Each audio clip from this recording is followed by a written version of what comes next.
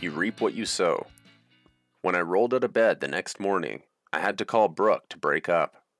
I had betrayed her trust, and I felt awful. I couldn't date her because I had cheated on her. I had ruined the trust in our relationship. I hadn't been in a relationship before where I was the disloyal one. This was the only girl I had ever cheated on in my life, and the guilt started sinking in. I didn't understand how guys could cheat on their girlfriends without feeling remorse. I was oozing with guilt. I wrote down how I was going to break up with her, like a script. I didn't want to choose the wrong words and make a bad situation worse. I wanted to make it quick and painless. This would reduce the amount of sobbing I'd have to endure. I was such a scumbag. When I picked up the phone, my heart started racing. The moment she heard my voice, she asked, "What's wrong?" I told her that we had to break up. She knew the only reason I would be doing that is if I had cheated on her. I continued explaining myself. I made a stupid decision last night. I didn't want to lie on top of being a cheater, and I was perhaps a little too honest. I was truly free of the constraints of parents, authority, and girlfriends. I was excited to make out with Lauren again, maybe with less of a cigarette taste, and now that I could do it guilt-free. I rolled a blunt and walked down to Lauren's room to ask her if she wanted to hang out. When I got to her room, I knocked on the door. There was no answer. After a few moments, I could hear people laughing inside the room. "Hold on!" someone shouted. I waited patiently at the door, concealing the blunt in my hand. Lauren answered the door, wearing only a t-shirt. She looked like she had been having sex. She had a huge smile on her face, and she was glowing. I asked her if she was busy, knowing full well that she was with someone. This way she could say yes, and I could go back to my room. To my surprise, she invited me in. I said, "No, it's okay. I'll just talk to you later." She must have noticed that I was uncomfortable. She grabbed my hand and pulled me into her room. I saw Terrell in her bed and waved. He had the same glow that Lauren had. Terrell casually said, "Hey, what's up, dude?" I searched for a place that would be untouched by their sexual endeavors. I sat on her roommate's computer chair. We sat awkwardly talking for a moment, and then I decided to be the better man. I asked Lauren and Terrell if they wanted to have an after-sex blunt session. They both looked at one another, and then nodded at me. I spun around and I played on a roommate's computer while they put their clothes on. The situation taught me not to throw away a relationship on an easy hookup. I was disappointed in myself. Lauren and I weren't dating, so I couldn't be upset at her.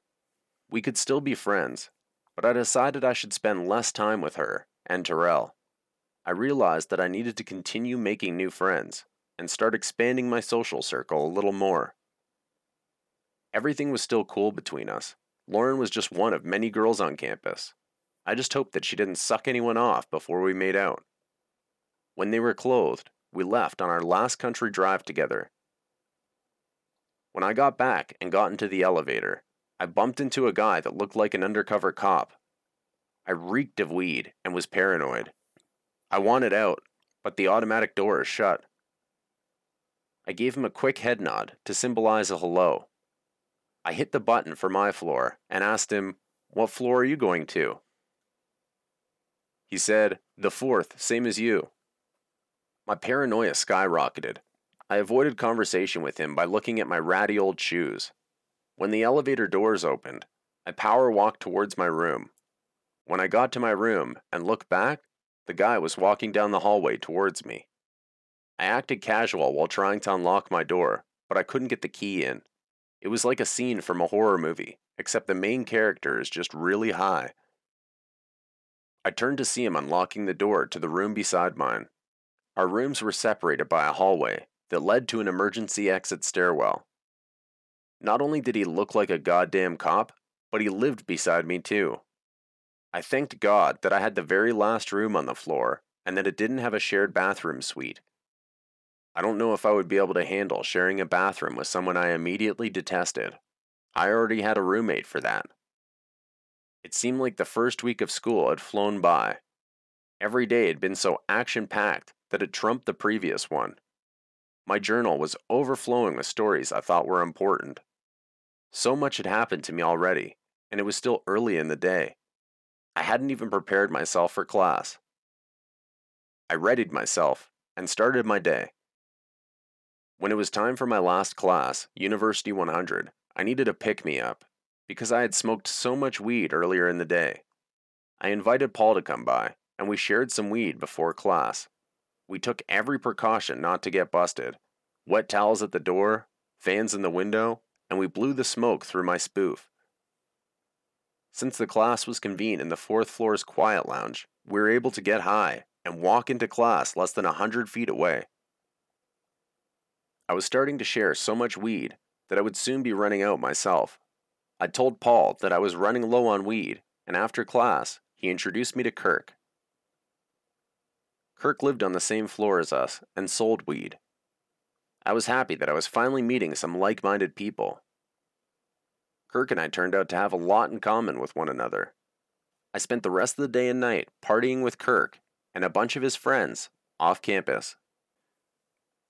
In that one night, I had made the mistake of making out with a girl because she was alluring and new to me, and then having to man up and break up with my hometown sweetheart the next day, which, you shouldn't ever cheat in the first place. But you shouldn't keep that shit going. And then smoking weed in my dorm now twice, and going to class high, which was like 6 rooms away, and then meeting another guy through the person I got high with You're that spiraling. that sells weed and likes to party. So I'm spiraling, and it's like only a couple days in, really. August 26th, night out on the town. Paul and I decided to go out partying together the next night. We went to a huge fraternity house party. The fraternity was known for throwing the best parties on campus. At the house, there were lots of people wearing Greek shirts. It cost me $5 to get a cup, but it was well worth it. The music was loud and the lineups were awful. The house was packed body to body with sweaty students. Paul and I had to shuffle through the crowd to get to any of the kegs. I felt inexperienced and somewhat out of place while trying to fill up my cup. I wasn't comfortable pumping the keg. I thought I may piss off some frat bro or one of their friends and get kicked out with how slow I was filling up my cup. I didn't know what the norms were at college parties yet. My heart raced less and less with every cup I filled up. I started to feel more experienced as I drank more beer, and the night went on. Before I knew it, Paul and I had struck up conversations with almost every girl in the room. I didn't know where Paul had gone off to after the last girl he was talking to. When I found myself alone in a room full of beautiful girls, I started talking to a sorority girl named Allie, and I got locked into a conversation with her. We had nothing in common, but I used it as a way to improve my conversation and networking skills. After a while of talking, Allie said that she wanted to go back to her apartment, so I offered to walk her back. I was still on a high from everything that had just happened. Fraternity parties with all you could drink booze for $5, meeting girls, leaving friends behind. This is what college was about. I'd left Paul with some sexy frat mat at the party, and I was walking one home. I got her to her apartment complex, and we said goodnight. I think one of the easiest things that you can do if you're a guy, if you just want to be in the good graces of women, and it's just a general good thing to do if you know that a drunk single person is walking home alone, not necessarily even a woman, it could be a guy too, right? Just walk with them. Group up. Everyone's safer. After I dropped Allie off at her apartment, I walked back to the party. When I got back, my welcome had worn out. As I tried to walk back into the house, I was stopped. One of the guys wearing a shirt with Greek fraternity letters said, "Sorry dude, kegs are kicked. We aren't letting anyone else in." This meant they were out of booze. It didn't matter that I was just at the party. I was a small fry, a freshman dude, and not a hot girl. The kegs weren't empty. This is what they said when they wanted to keep the party going with their current guests and not let anyone new in. Even though I had walked off most of my buzz, I still wanted to keep the party going. Since I had my one-hitter on me, I fired it up from the safety of the fraternity's oversized deck. They weren't letting me into the party, but they didn't seem to care if I smoked weed on their deck. I had no idea where Paul was, but I was sure he was having a good time. I wasn't going to text him or try and chase him down. I was spent for the night, and I needed to head back to my room. When I got to the crosswalk by my dorm, I heard the noise from another party. It was coming from the yellow house on the corner of the street. This was the house I walked by on the day my dad dropped me off for school. It was, in fact, a sorority house. As I glanced up at the house, I recognized one of the girls that had waved to me on my first day. She noticed me gazing at her and said, "Hey, you!" "Me?" I asked, wondering if the sorority girl was talking to me. "Yeah, you. Want to come hang out?" I said sure, and walked up the massive deck, being careful not to fall. They made me feel at home immediately. "Lindsay, get this guy a beer." A young girl that looked my age quickly jumped to attention and asked, "What kind of beer do you want?" I had no idea what kind of beer I wanted. I answered with the best thing I could think of, without looking stupid. "I'll take whatever you got. I'm not a picky man. Preferably a cold one." The girl nodded, and then took off like the Roadrunner. She was back with my drink before anyone had a chance to formally introduce themselves. "My name's Veronica. This is Lindsay. What's your name?" I introduced myself, and we talked for a while. I didn't want to start asking a fuck ton of questions about school, partying, and sororities. I just wanted to enjoy the moment without feeling judged for my lack of maturity. I asked Veronica if she smoked weed, and she said yes. I pulled out my tiny one-hitter and she laughed. She said she had something better we could smoke out of, and left for her bedroom. She came back a few minutes later with a tiny blue bowl and passed it to me. It was packed full of fresh weed. "Here you go. You can pack up the next one if you want to." I wasn't used to girls offering me weed. I was used to smoking everyone up. In my high school social circles, girls rarely had anything to contribute except for their company. Spoiled girls that expected everyone to cater to them. I kept the cipher going, packing up the bowl after each time it became empty. I would smoke my whole bag if I had to. My beer was finished, and when I set it down, Lindsay quickly grabbed it. She asked me if I wanted another one. I didn't understand why this girl was acting like a perfect Southern wife. I finally asked her, "Why are you being so nice to me?" She told me that she was a pledge for the sorority. Anything that Veronica wanted her to do, within reason, to make her guests feel more welcome, she would do without hesitation. I find it kind of hilarious that I went to a frat party that I walked a girl home from and couldn't get back into this party, and I had paid initially, and then on the way home get invited for free into a sorority house and get treated like a king. I think That's there's a little awesome. I bit mean, of that's objectification going on here. There was a pause, and she smiled before getting me my new beer. This was my second dose of the Greek community that night, and it was amazing. There were parties everywhere, and random sorority girls were more than eager to invite me into their homes. I didn't want to blow it. I stayed relatively quiet for the rest of the night while they shared stories with me. I answered any questions Veronica asked, but I tried not to keep the focus on myself. My intention was to be sweet and friendly. I wanted to look cool so badly, so I did what I did best. I kept passing weed around until everyone was high as fuck and they didn't want any more. After the ice had been thoroughly broken, we sat talking and drinking. We watched as drunken freshmen continued to stumble across the street to campus. The group explained that they porch sat all the time and loved it. They watched all the new kids falling across the street during the first week of school. They told me fraternity and sorority stories without me having to ask.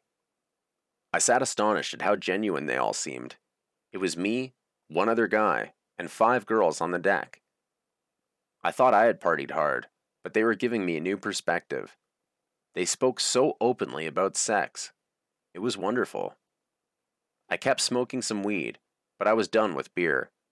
When I set my empty beer down, Lindsay got up to spring into action. I told her I didn't want any more beer, so she didn't need to give me the royal treatment anymore. I was good. After a few too many drinks, the stories the sorority girls told became really nasty. My attention was fully captured by this point. They openly discussed things that the girls back home would never utter to someone they had just met. The best story Veronica told was about George, the other guy on the deck. The girls called him the Gooch and explained how he earned his nickname. The Gooch, if you didn't already know, is the place between your butthole and your testicles. One of Veronica's sorority sisters, we'll call her Kelsey, licked George's gooch one night when they were hooking up. She was known for doing it to every guy she hooked up with, to embarrass them, and because she was a freak. Do you know how difficult some parts of this audiobook were to record without laughing? Like, even listening to this right now, I'm kind of getting the giggles. So what's hilarious about this is, have you seen Letterkenny? No.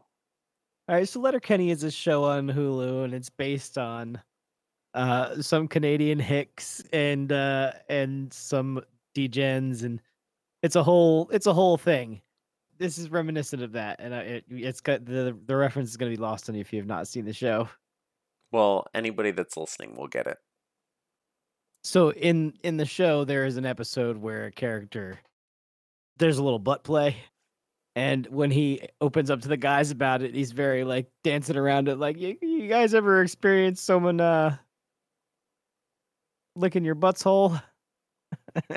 And the other 2 guys just like they exclude him and they just start playing catch back and forth. Like they're they just completely disengage, and he keeps going on like this confused, like, you guys ever experienced that? You guys think you might want to try? The next time that George and Kelsey hooked up, he asked her to do it again. This time, he had manscaped it for her. Eventually, George and Kelsey stopped hooking up. A few months later, George started seeing another sister in the same sorority as Kelsey and Veronica. When they hooked up, he asked her to lick his gooch. She said no, and told everyone in the sorority about it. Since that day, George's nickname to the sorority would always be the Gooch. It was a wonderful experience. Only in that town can you almost be to the safety of your bed and get wrangled into going to a party. These strangers had turned my night around entirely. They welcomed me into their home and didn't even know me. I was starting to think that the so-called adventurous life I'd led up to this point was pretty tame. I realized I would not have a problem meeting any women or finding new friends at Radford. As the sun started to rise, I decided I should get some shut-eye before my classes. I thanked the girls and the Gooch for their hospitality, and I said my goodbyes. Veronica said I was welcome to come back any time. I was able to make it down the stairs and across the street without falling. Everyone on the porch gave me a round of applause. When I walked into the main lobby of my dorm, I was greeted by a stern-looking elderly woman named Bev. I casually muttered, "Hello." Bev worked at the front desk of the dorm at night. Her job was to make sure kids like me weren't bringing drunken girls back home and taking advantage of them. She also stopped creeps from the streets from lurking around in the dorm. What a cockblock, but she was protecting the most valuable resource in the dorms: women. I pushed the button and waited for the elevators. I was completely wasted while I waited. I tried my best to appear sober and composed, so Bev wouldn't ride my ass. When the door opened, I used my last bit of energy to stumble into the elevator. When I got to my floor, I managed to get into my room without fumbling around with my keys. I still woke up Ethan, because I was too loud when I came in, but fuck him. I kicked off my shoes, and I fell asleep on top of my blanket. I never lived in the dorms. You were lucky. I never had that experience of having like a roommate that was actually in my room after I left home. Like I shared a room with my little brother when I was like like grade school, but It's never had actually a a terrible concept when you think about it because you've gone from living with your parents most likely to now living with another stranger. And I guess living with another and stranger is fine because you're going to have to do that with like apartment roommates, but it's not just you have one your other own stranger. room. You're Yeah, with and you one, have your yeah, like you live in the same room. It's like a cellmate almost. yeah. It's more like a And cellmate. then everybody has cellmates. So it's more like an institutionalized thing than, I don't know. It's like they want you to get off campus immediately.